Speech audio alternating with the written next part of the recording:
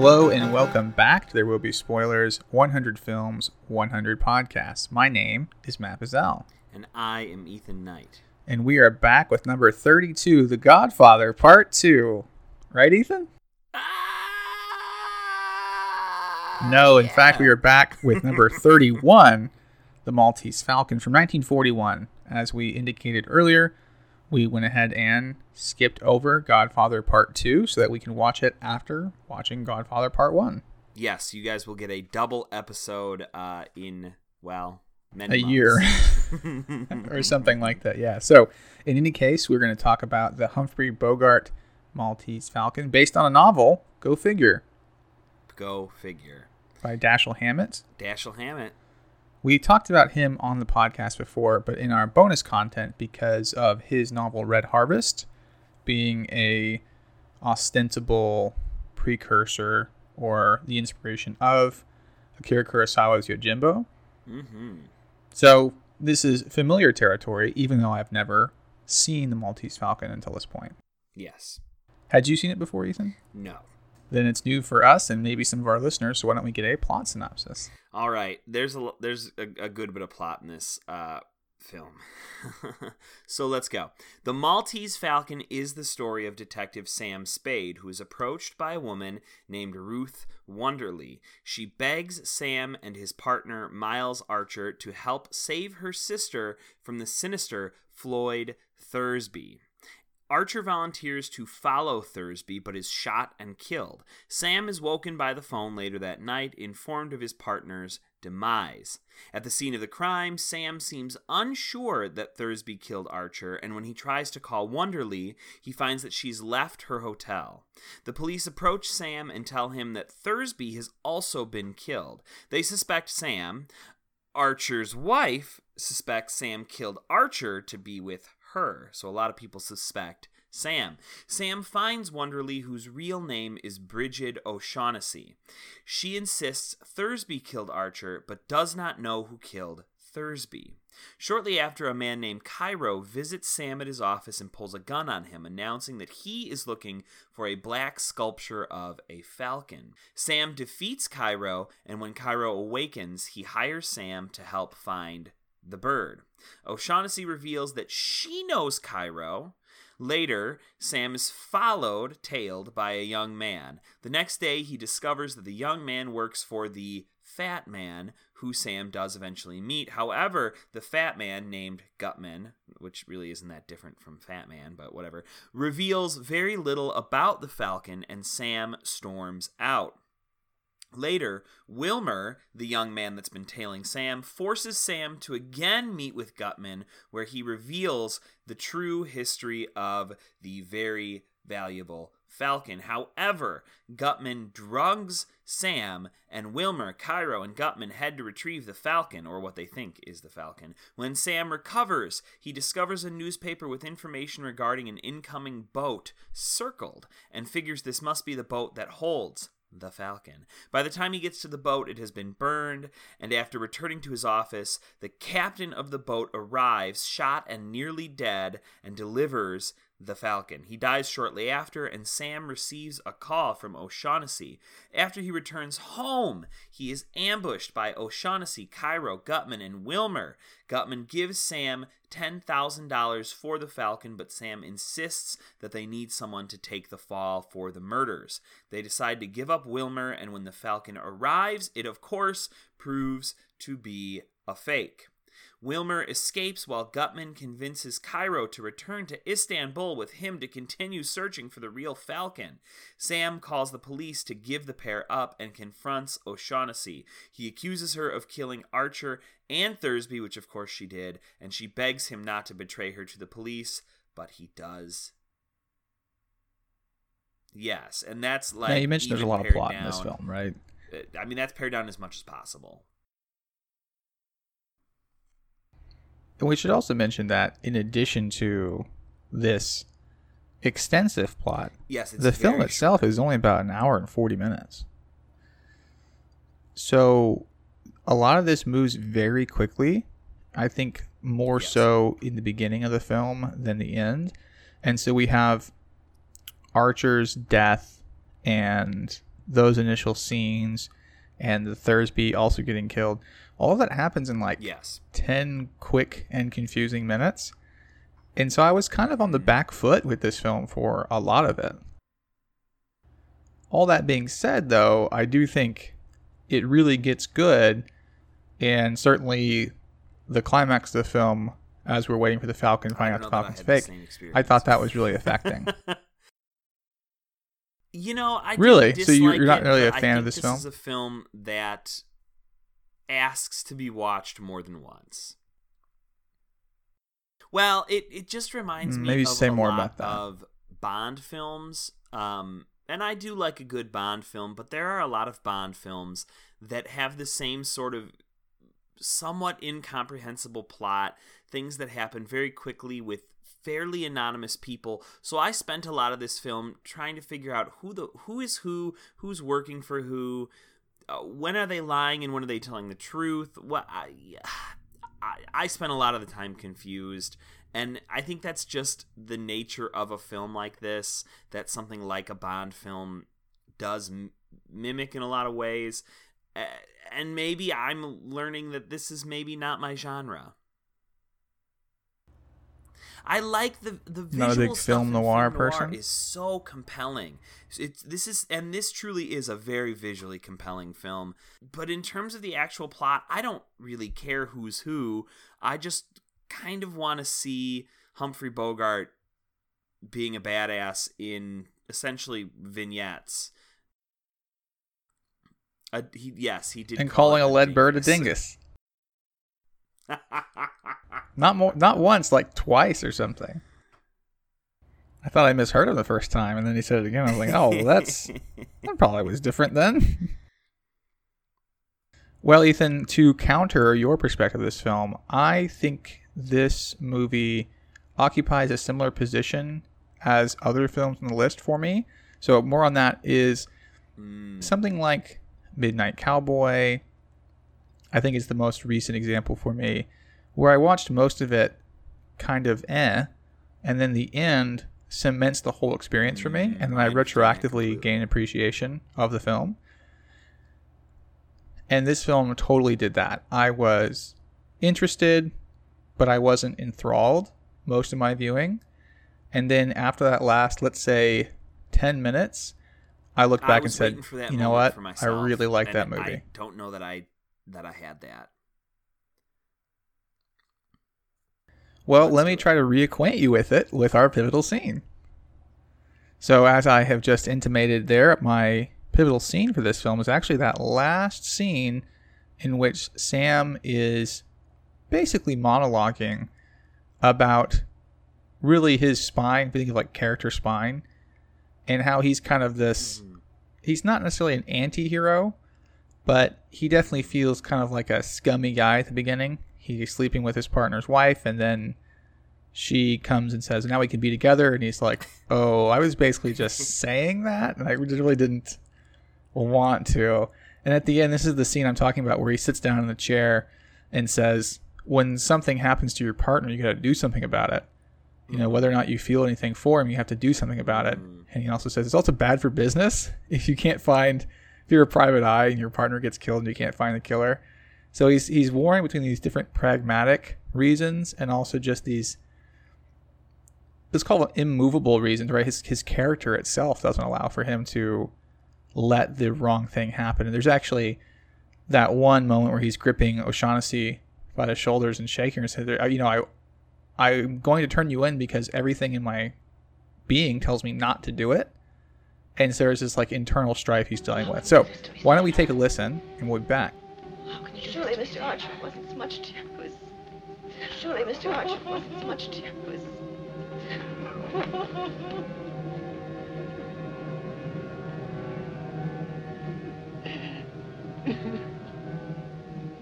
Listen. This won't do any good. Listen.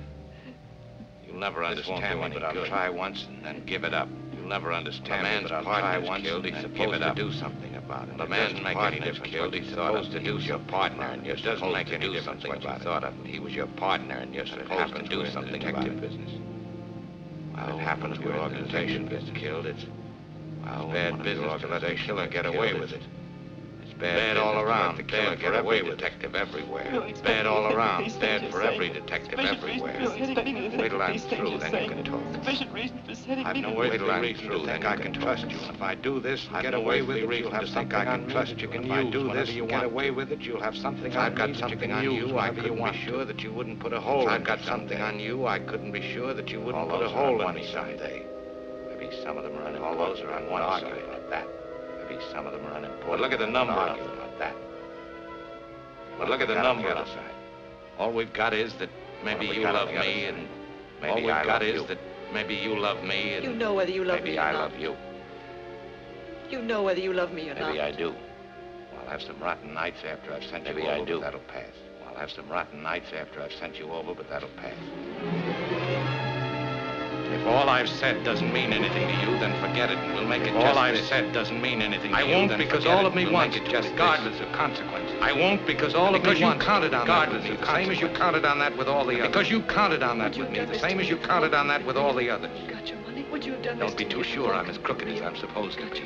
That sort of reputation might be good business. Supposed to bringing high-priced jobs. That sort of reputation might be good business. Deal with the enemy. Bringing high-priced jobs and making it easy to deal with the enemy. One more item, a lot more money would have scale. If you'd loved me, you wouldn't have needed any more on that side. If you'd loved me, you wouldn't have needed any more on that side. I found this scene to be really powerful. It comes at the end of the film, but it just cements everything about Sam Spade for me. And I think it's so familiar. Never having seen The Maltese Falcon, I feel like we know the character we're dealing with. And we've seen him a few times in a couple of the films we watched for this podcast, whether in the canon or in our bonus. But I think, I already mentioned Yojimbo earlier. Yeah. And I think Kurosawa absolutely gets that character type from Hammett here, right? The original writer. And with Sanjuro of Yojimbo, right? The main character. You also see this a little bit with like Decker from Blade Runner. I was going to say, Indiana say another Jones. Harrison Ford character, Indiana Jones. There's so much Indiana Jones here, or maybe it's vice versa, I guess. But we can get to that when we get to it. Yeah, and I just think this archetype really informs not just the film noir genre, but all popular media in general. I mean, even someone like Walter White of Breaking Bad, who is kind of the most reachable anti-hero in recent memory, is a character that still has this core spine, but they slide on other things, right? Sam Spade is not a good man in terms of relationships with women, but he has this moral code that I think we're all attracted to anyway. I think so. I think there is something about his code that is extremely familiar.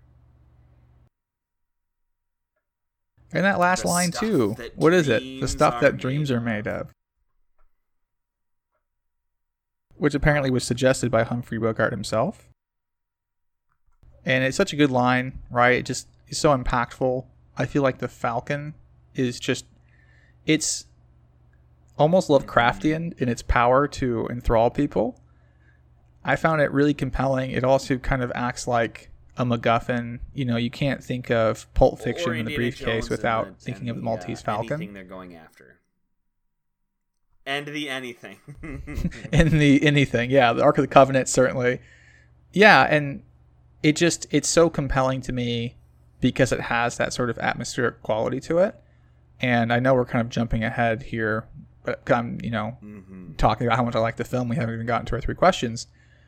But I really did have a good time with this film, and once that last scene fell into place, I gained a much deeper appreciation of the film. I wish I'd had the same experience of it as you did, and I don't know if it had to do with my viewing or my state of being, but I found myself more bored than anything, aside from a lot of this visual stuff. I mean, it was very familiar, right, as we've pointed out, but I don't know. Maybe it's because so many films have been influenced by this kind of film or this film in general.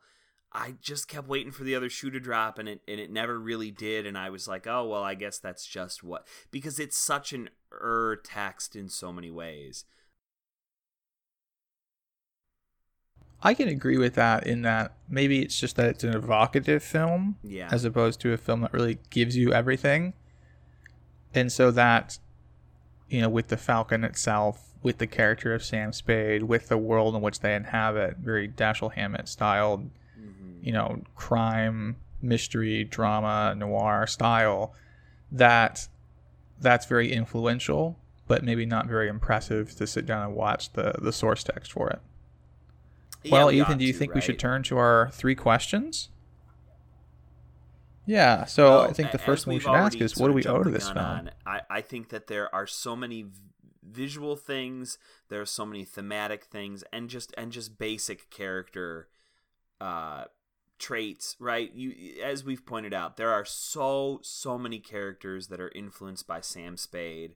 There is so much visual stuff that has been imitated, repeated, parodied, that comes out of this film. Indiana Jones perhaps is one of, at least for me, is one of the best examples of this, because Indiana Jones has, I mean, there are even a few shots here, these interior shots where the camera moves just behind Sam Spade. This would be in O'Shaughnessy's hotel room. There are moments that I was like, I have seen this shot before in Indiana Jones. I'm sure I've seen this shot in other things.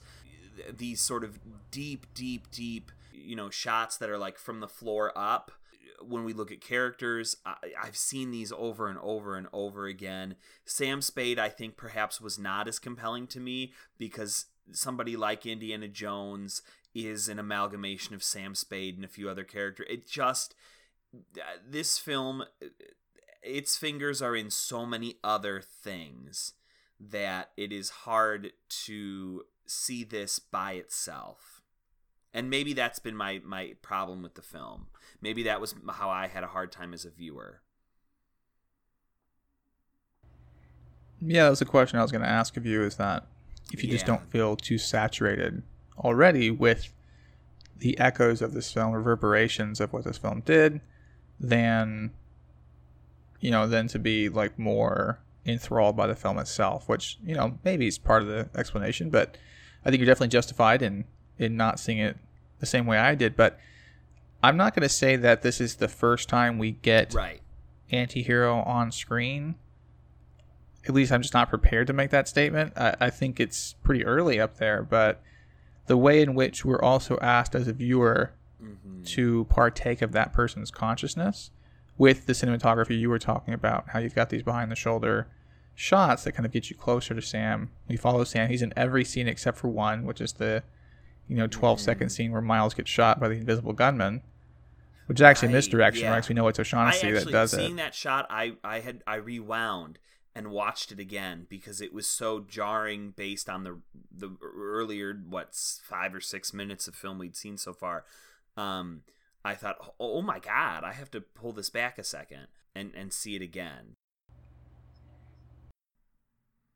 Yeah, those first several minutes are actually incredibly jarring, I think, and I wonder if they were just like, well, it has to be this long and we've got to get everything into it. So I wonder actually if you could just cut that and have it as background, but maybe they want it to be shown on screen and then you could just get a better idea of who Spade is. But in any case, to stop playing editor or film editor, I do think that asking the audience to participate in the consciousness or in the actions of someone who is maybe detestable is too strong a term, but certainly close to, and not until the end to be given something that says, this person's actually not a bad guy. They've got a moral core but that Sam is Spade, laudable. of course, is willing to do bad things or apparently bad things to get the sort of justice he's looking for, which is not necessarily police justice, but it's not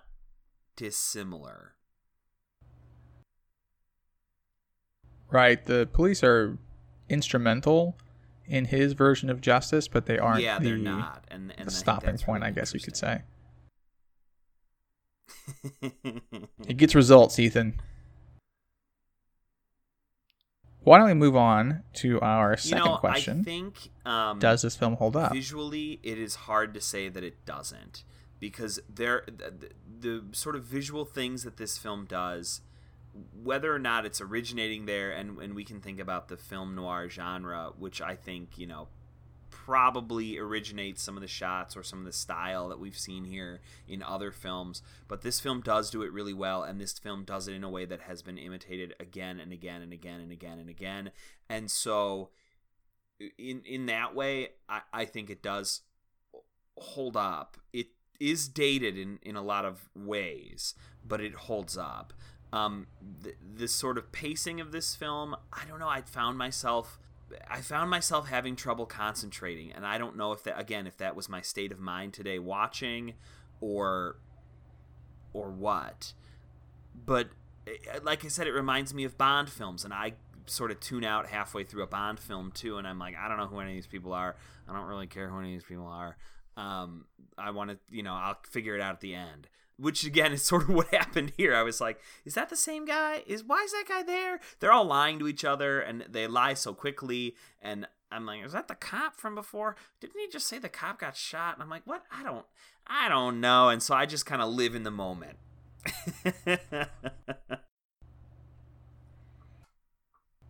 I can see that. I mean, I, as a viewer, would like this film's scenes to breathe more. I think that would allow the actors who are giving very good performances to choose some more scenery for us to see the lies or be thinking alongside of Sam Spade. Is she lying? Is he lying? Are they telling the truth? And I think that would actually be in the movie's favor. I think moviegoers now, at least a certain crowd of moviegoers, I mean, hell, even Avengers Endgame is 3 hours long, so you can expect even a pretty base level moviegoer to sit through a lengthier film. I think make this film 2.5 hours, spread out the plot, give us some more atmosphere, more rain, right? More noir stuff. I think that would be great for it. I think maybe that's one aspect that doesn't hold up, but I think the performances are still very good. We were actually talking a few episodes ago about the black and white 40s films, about how visually they held up a lot better than sort of the either Technicolor 50s or even like the late 60s films that kind of have some weird stuff going on visually. I think that's still true with this film. I think this one holds up fairly well because it's black and white. To the visuals. Yeah, I would agree with that. So I think, though the plot holds up, I think it needs to be stretched out a bit. I think it's a little too compact and makes it a little rushed, which maybe can hurt the viewer's engagement with the characters and the story itself. But overall, I would say it holds up, and it's definitely something that people need to go back and watch if they're, interested in this kind of film, either noir genre or anti-heroes or just American film in general. Stuff, right? Like, on one hand, it does feel like things are slammed in there, jam-packed, but at the same time, that lends itself an urgency to the film that I think is important to the plot. There is a moment where I think we are, as audience members, meant to be sort of wowed at the ability of Sam Spade to think on his feet, to navigate this situation that is full of lies from everybody, full of confusion, full of movement. So I think, so I don't know. It's hard for me to make a strong assessment either way. You don't think Sam Spade's ninja abilities for disarming guns are really cool? It was really cool. When I saw him disarm Cairo at the beginning, I was like, my note here says, Spade's a damn ninja. I will say that moment where Cairo's like, can I have my gun back? And he gives him back the gun, and then he does the same thing over again. I was like, Sam Spade! I don't know. That was kind of a fun moment because Spade's also like, well, of course you would do this, you crazy guy. And I did really dig that. I also like the disarming Wilmer with the two pistols by pulling down his coat. Yeah. Yeah, so I think that stuff holds up all right. Well, Ethan, let's ask our third and final question. Do we care about this film? Just like several of the other films that we've talked about, we need this film. This film is so generative in so many of these things. It's imitated, as I've pointed out. It's parodied, whatever. And I think that it has become its own cultural touchstone. In a weird way, it mimics the sort of MacGuffin of the Falcon itself, right? In that, like, you don't need to really see this movie to understand what's going on. You don't really need to know the plot of this movie.